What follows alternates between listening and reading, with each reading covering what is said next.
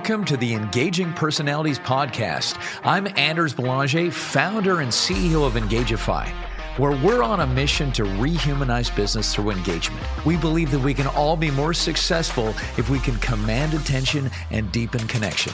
So stick around to the end of the show and we'll reveal how you can be our next guest on a future episode. So let's get ready to engage.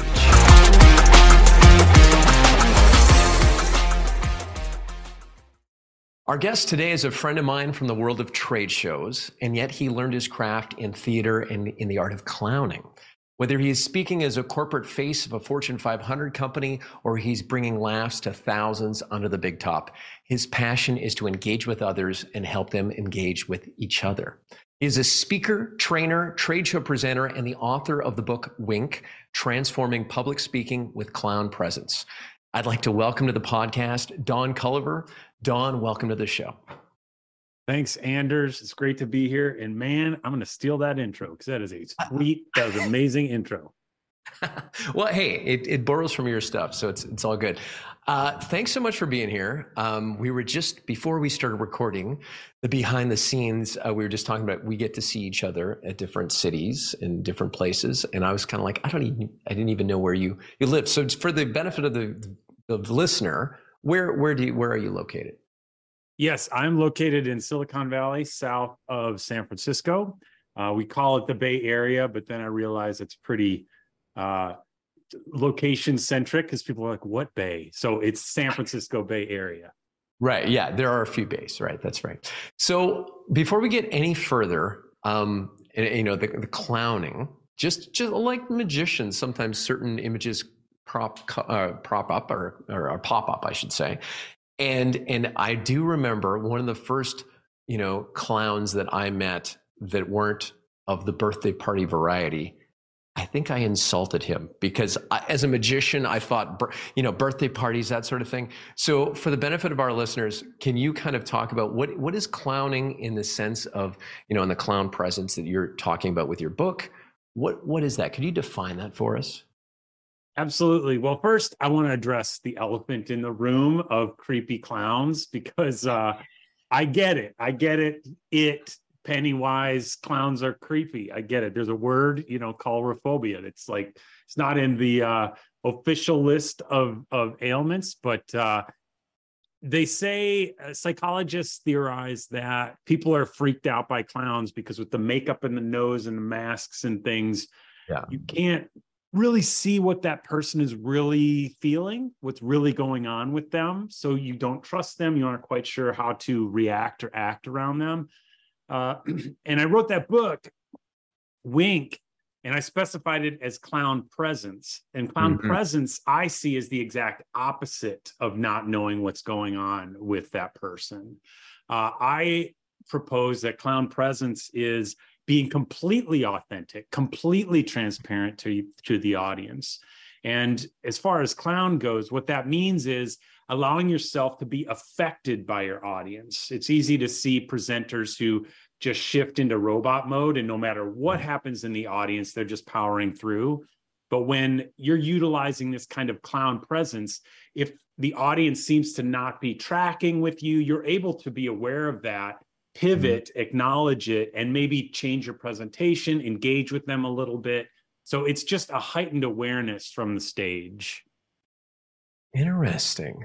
And that jives with something that, I often will say is that, and I often say shows, but presentations, right? Just because I'm, but there's the show you want to do, which is this tight, perfect thing that, you'd want recorded for your promo video, or this, you're looking so good and everything's perfect. And then there's the show that the audience needs, right? Or the presentation the audience needs, meaning you are moving with them and you are referencing them and things are happening and it's not perfect, but you're embracing possibly the chaos or embracing whatever is happening, which makes it so much more memorable and so much more interesting to that audience. So that seems like it's very similar and aligned in that sense. I'd love to ask you, because you do magic, and please correct me if I'm wrong, if I'm not using the right terminology. But is that correct? You know what? Within our company, we say it's infotaining, and this is kind of along your clown lines. Is that we don't want people thinking, pulling rabbits out of hats, cape and tails, and top hat and all of that, right? It's the idea that the presentation is all about communicating a message, and it's moving people in a direction of understanding what the company does through visual metaphors that are often, magic effects, right? So I like it. Visual metaphors. Yes. Yeah. So with your visual metaphors, do you find are there moments in your presentation where you kind of have a decision tree of like the audience may respond better to this metaphor and this, or do you have something that you do in this case? Like, I'm fascinated by that. Yeah, I mean, like once I start, there are some effects that you can kind of jazz, meaning you're like, you know what, I'm going to cut this one a little short. I'm not going to use all of the scripting I used on this normally. We can still bring it to the end, and you can do that. So there's certain things that you just kind of are feeling the audience, and you're like, I'm not going to bother with that portion or something. There is also, I guess, kind of maybe almost like a commitment level to the material too. And this is something I'm sure I want to find out more about you, because I know you've had to commit fully in some of your assignments.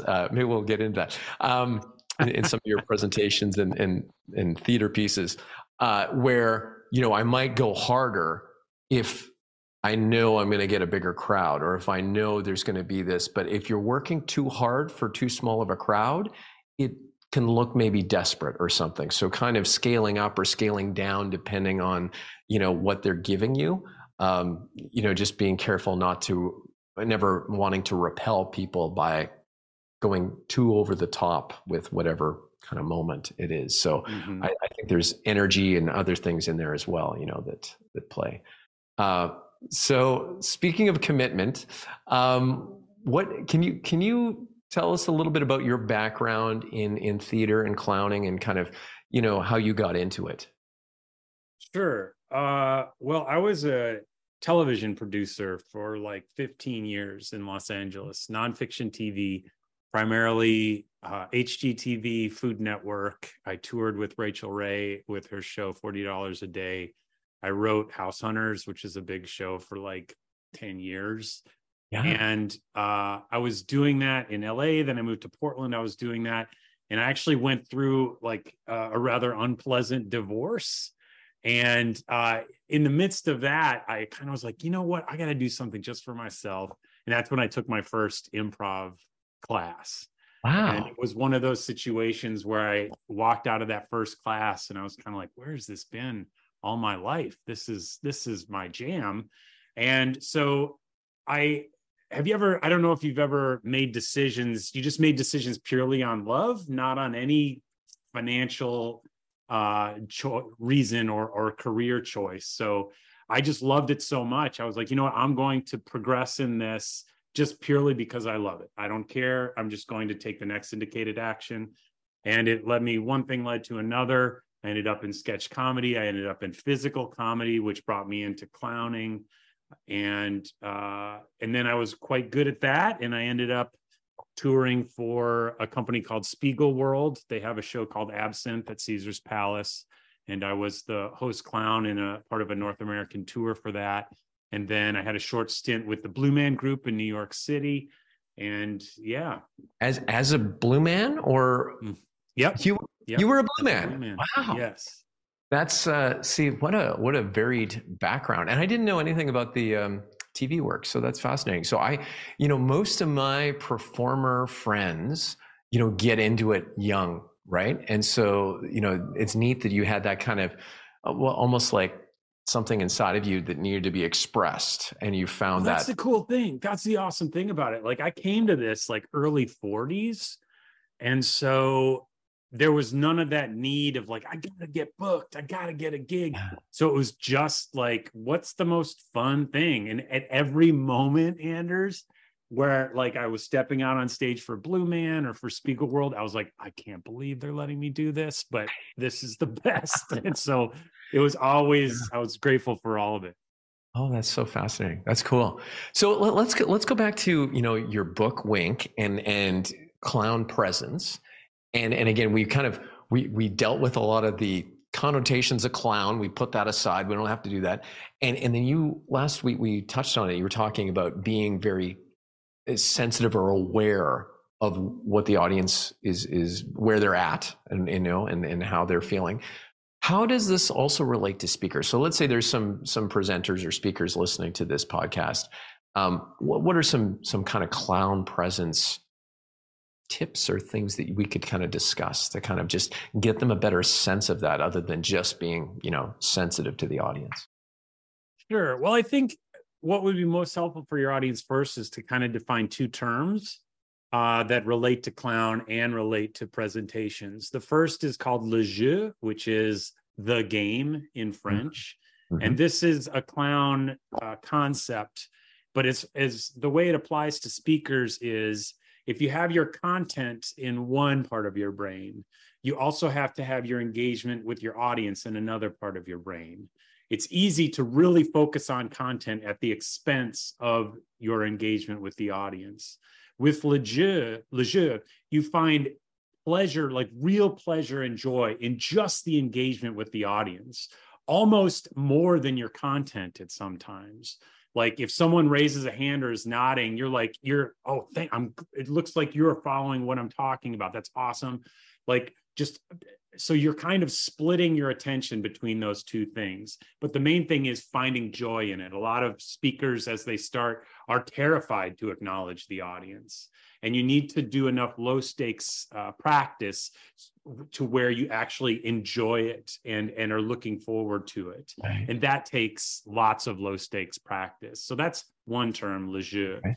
And well, yeah, I'll leave it at that. Let's crack that open a little bit, because I do love that idea. And the low stakes practice right away is a great thing. Like so many people want to be great instantly, right? And it's just practice, getting in reps, that sort of thing. And if they're low stakes, then you can afford to take risks, right? And I think clowning, there is a lot of risks being taken to be able to, and improv, right? Just taking that leap to see what is on the other side and exploring that side of things. Something you said there about, being fully, someone raises their hand and you're all in and you're like, yes, right? Like there is that relationship where it's not you doing it for them, but it's us doing it for each other. There's more of a co-creation. Would you say that's kind of the case? Absolutely. And that leads to another clown term called complicité.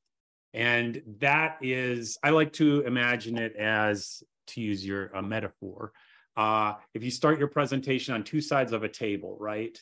And you're on one side, the audience is on the other, and you're kind of pushing or suggesting your content across that table.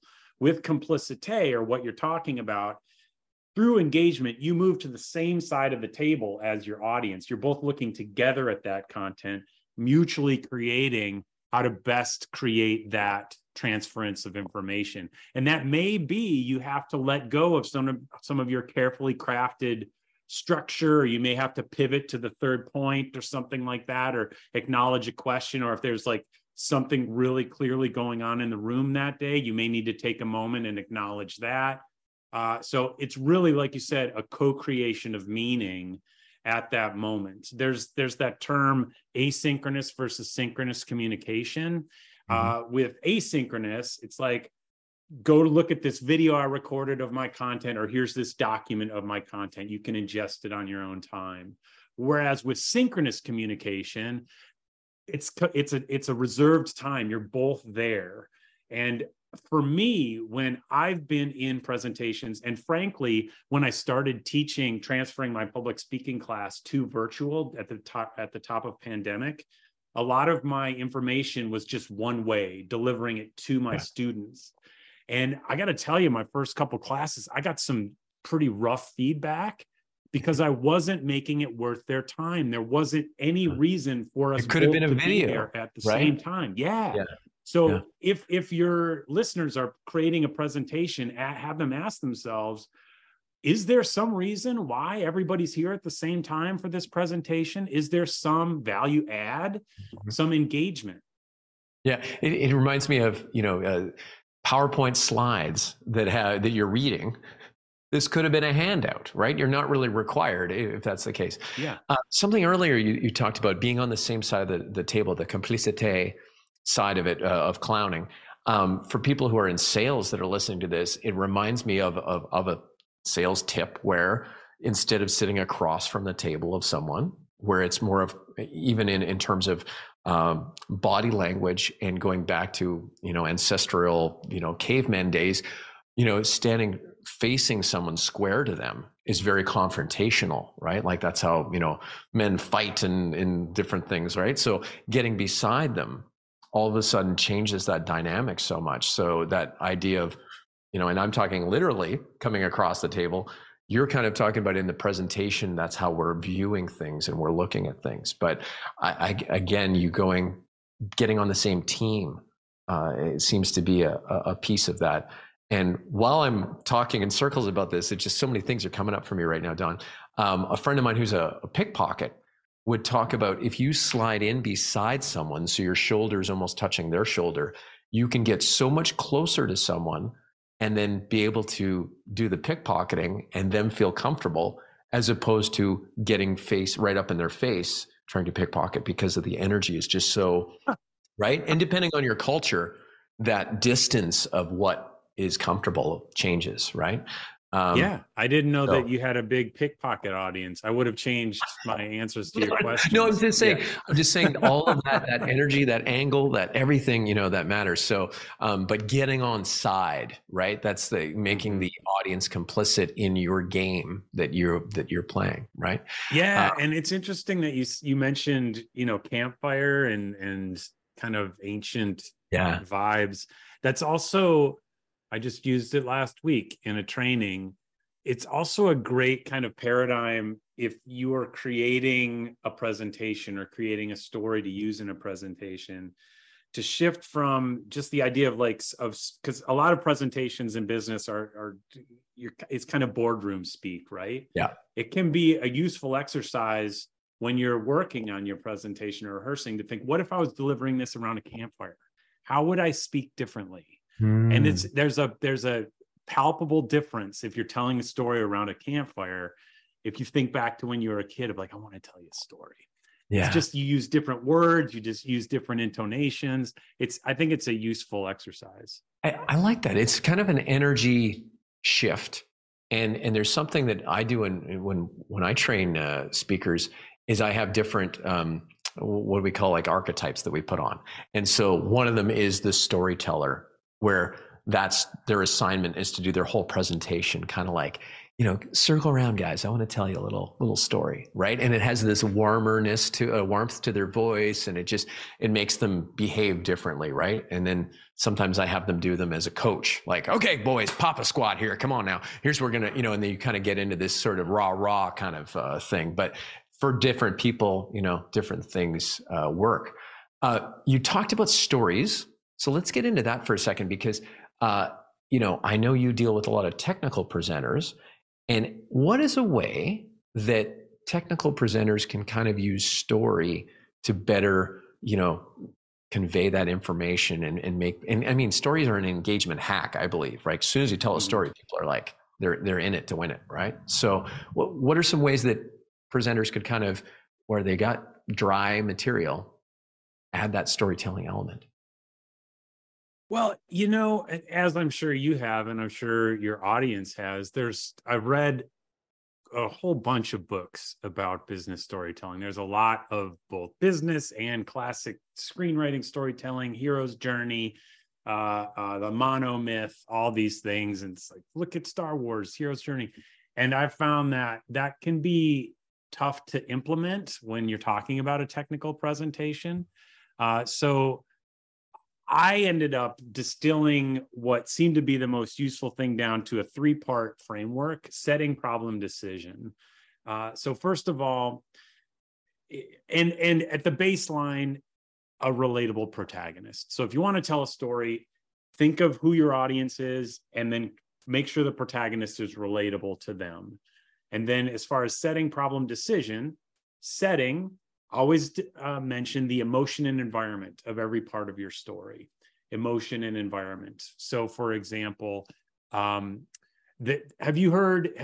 maybe your audience has heard of the mother of all demos? Have you ever heard of this? I have not. It's on YouTube. I think it was 1968. The Stanford Research Institute was kind of up against the wall. They were developing lots of stuff for the government in the Cold War, lots of technology. And there was a big IEEE conference in San Francisco. And I forget the name of the main guy, Douglas Engelbart. Douglas Engelbart was the main guy. And there was lots of tension in the team because they were going to lose funding. And they were really nervous, very stressful at Stanford.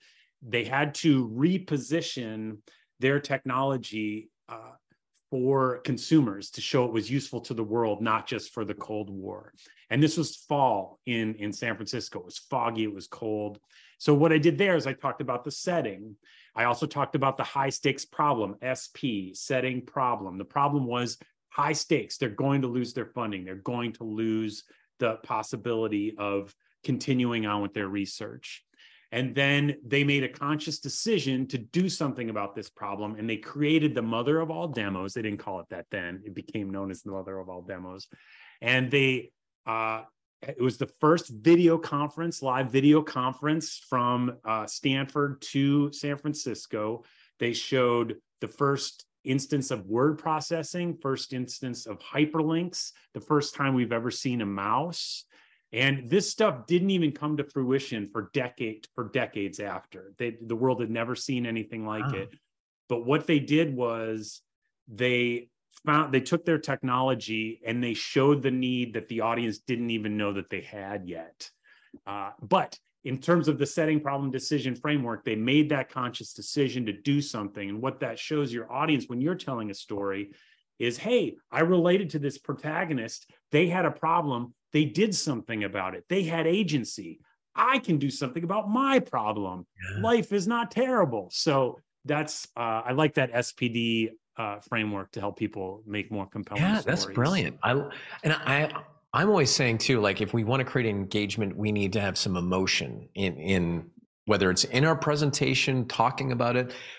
But the pushback that, you get from people is like, well, we don't want to, get teary-eyed, and we don't want to like make it emotional, right? But it's the idea. But what you just talked about there is having that protagonist in your story, whether it is a day in the life of some, whoever, XYZ title at a company that it doesn't even exist, but it's representing the generic experience of your prospects that could be in front of you or the audience there. And so by labeling, those emotions and how they're feeling, I can just see people going, yeah, and in my trade show presentations, I have a picture of a frustrated man.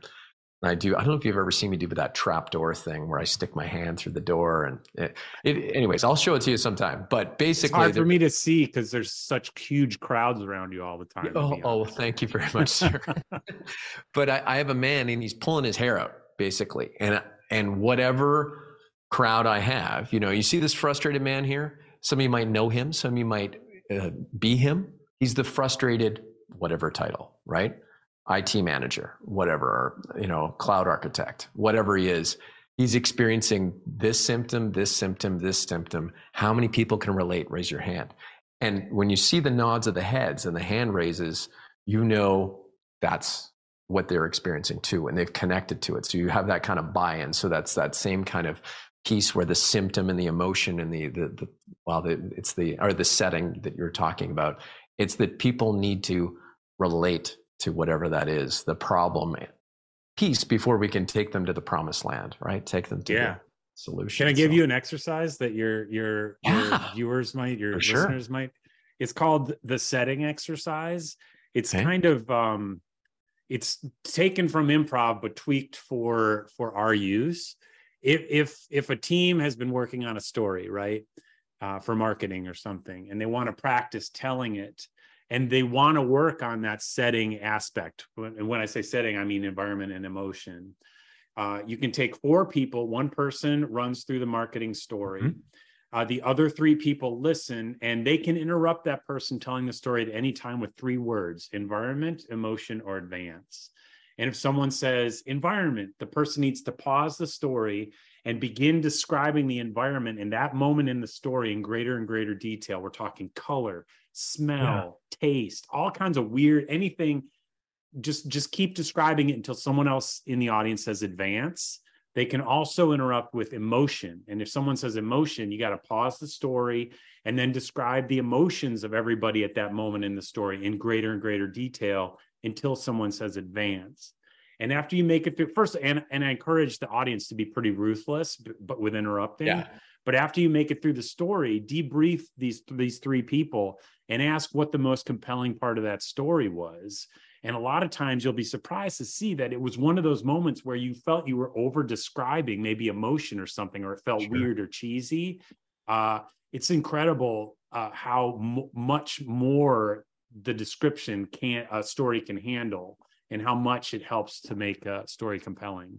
That's a great exercise. Thanks so much for sharing that, because I think I can see people really juicing up their stories and their presentations by giving it that texture that would come out of that exercise. You know, even videotaping or recording yourself doing it would be a great way to kind of come back to it too, to kind of see, you know, what was that texture. What you just mentioned too reminds me that, you know, us being judges of ourselves is not a good way of doing feedback typically, right? Like we, you know, I'll sometimes put people through different exercises and want them to play bigger, right? Like just go for it, like, you know, commit harder.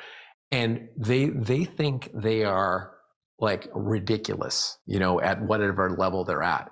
And then you pull the audience and they're like, no, he was great. That's perfect. You know, and even though they think they're over the top. So it's like, you know, getting that feedback from other people is so critical. So, hey, you know, hey, I'm a big fan of everything, you know, engagement and, you know, we're singing from the same song sheet here.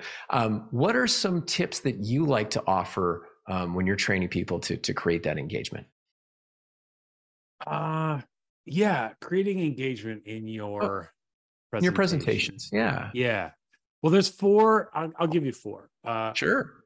First is make it in the present, like we already talked about. How can you make it present? Meaning, can you have people do an activity? Can you pass around a physical prop, something like that? Anything to get it off the screen will click people back into like, oh my gosh, I'm here, I'm in the moment, to engage their other senses. This works well also in virtual meetings. You can ask people to, in your intro or icebreaker, hey, look out the window, type in the weather into the chat.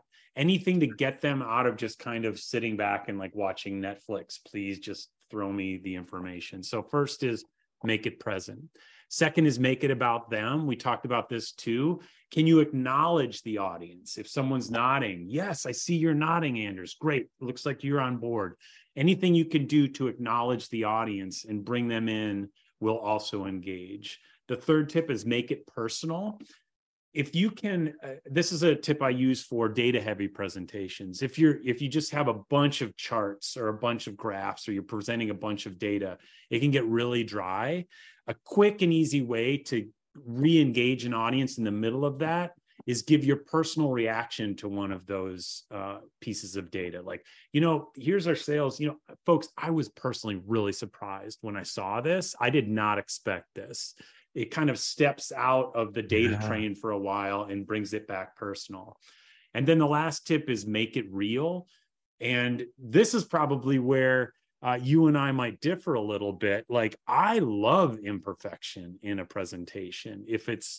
I think it's important to rehearse as much as you possibly can, be utterly prepared. But if something goes wrong or you had a small blunder, if utilized correctly, I think you can engage even better with an audience if you are authentically human in that moment. There was a study in 1966, you may have heard of it, a social psychologist by the name of Elliot Aronson. He did a study and he called his findings the pratfall effect. He had 2 highly competent groups of presenters. One was flawless. One had a small blunder. They spilled their coffee.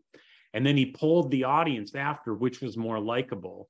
And as you'd expect, because I'm telling this story, the ones who spilled the coffee were more likable. But there was a second part of the research. He had unprepared presenters, kind of incompetent presenters, same two groups. One didn't spill their coffee, one did. The presenters, the incompetent presenters who spilled their coffee were rated as the least likable of all. So kind of the takeaway is prepare as much as you can. But if you have an imperfection, the PowerPoint goes out, you spill your drink, you forget something and you catch yourself back up, embrace it. And I have a framework too that can help with that, but it may be the thing that your audience engages the most with. Right. And it's just that, you know, if someone is flawless, it's kind of like they're too perfect, right? But if there is that humanizing that happens, then people feel connected because they've been there themselves, right? That's kind of that piece. So there's that connection with that person because they see themselves in that person, in a sense. Is that kind of the gist of that? Oh, that's fascinating. I mean, I do, magically speaking, I don't want tricks to go wrong, but I do embrace things that happen that are out of the norm. You know, that's what people will remember. So no, I do agree with you, but at the same time, I want to have, it's kind of like a juggler. Actually, speaking of that, one of my best friends is a professional juggler, Robin Chestnut. And he would do a thing where he would do a juggle, throw one up in the air, do a dive roll, and then catch the club and start juggling, right? And he'd wind the audience up to do a big rhythmic clap, and he'd get ready. And he found that if he missed a couple and he got on the third one, the reaction was so much better than if he just nailed it on the first one.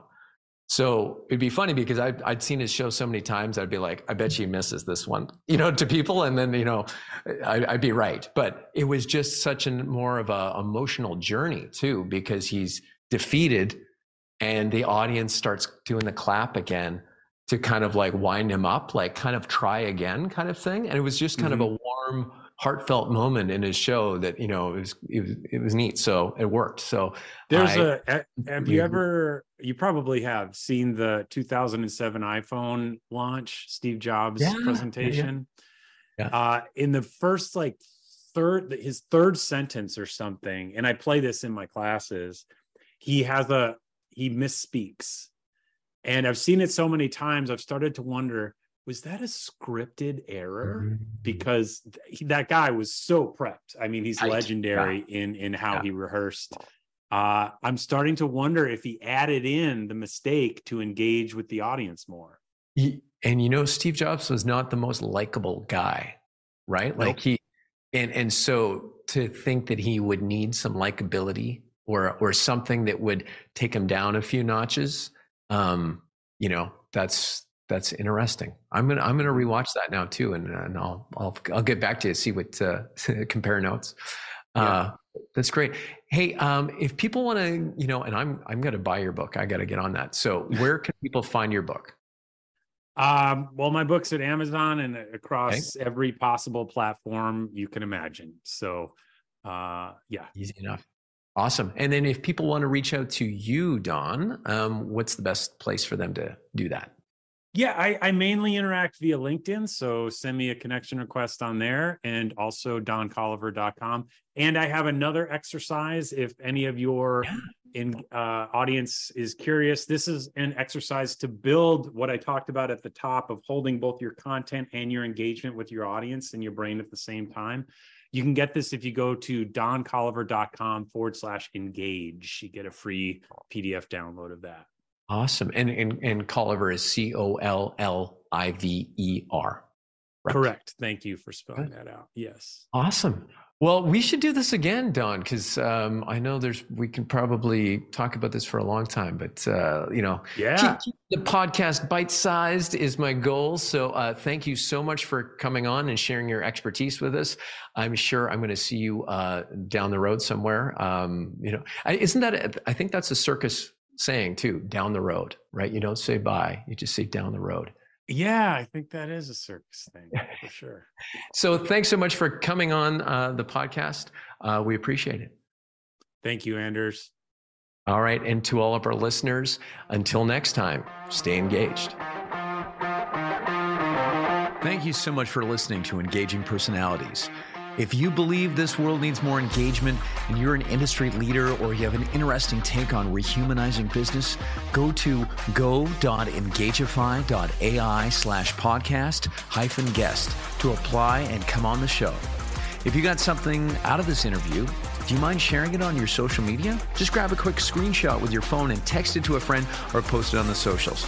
If you know someone that would be a great guest, tag them on social media to let them know about the show. Include the hashtag Engaging Personalities. I love seeing your posts and guest suggestions. We are regularly putting out new episodes and content. To make sure you don't miss any episode, go ahead and subscribe.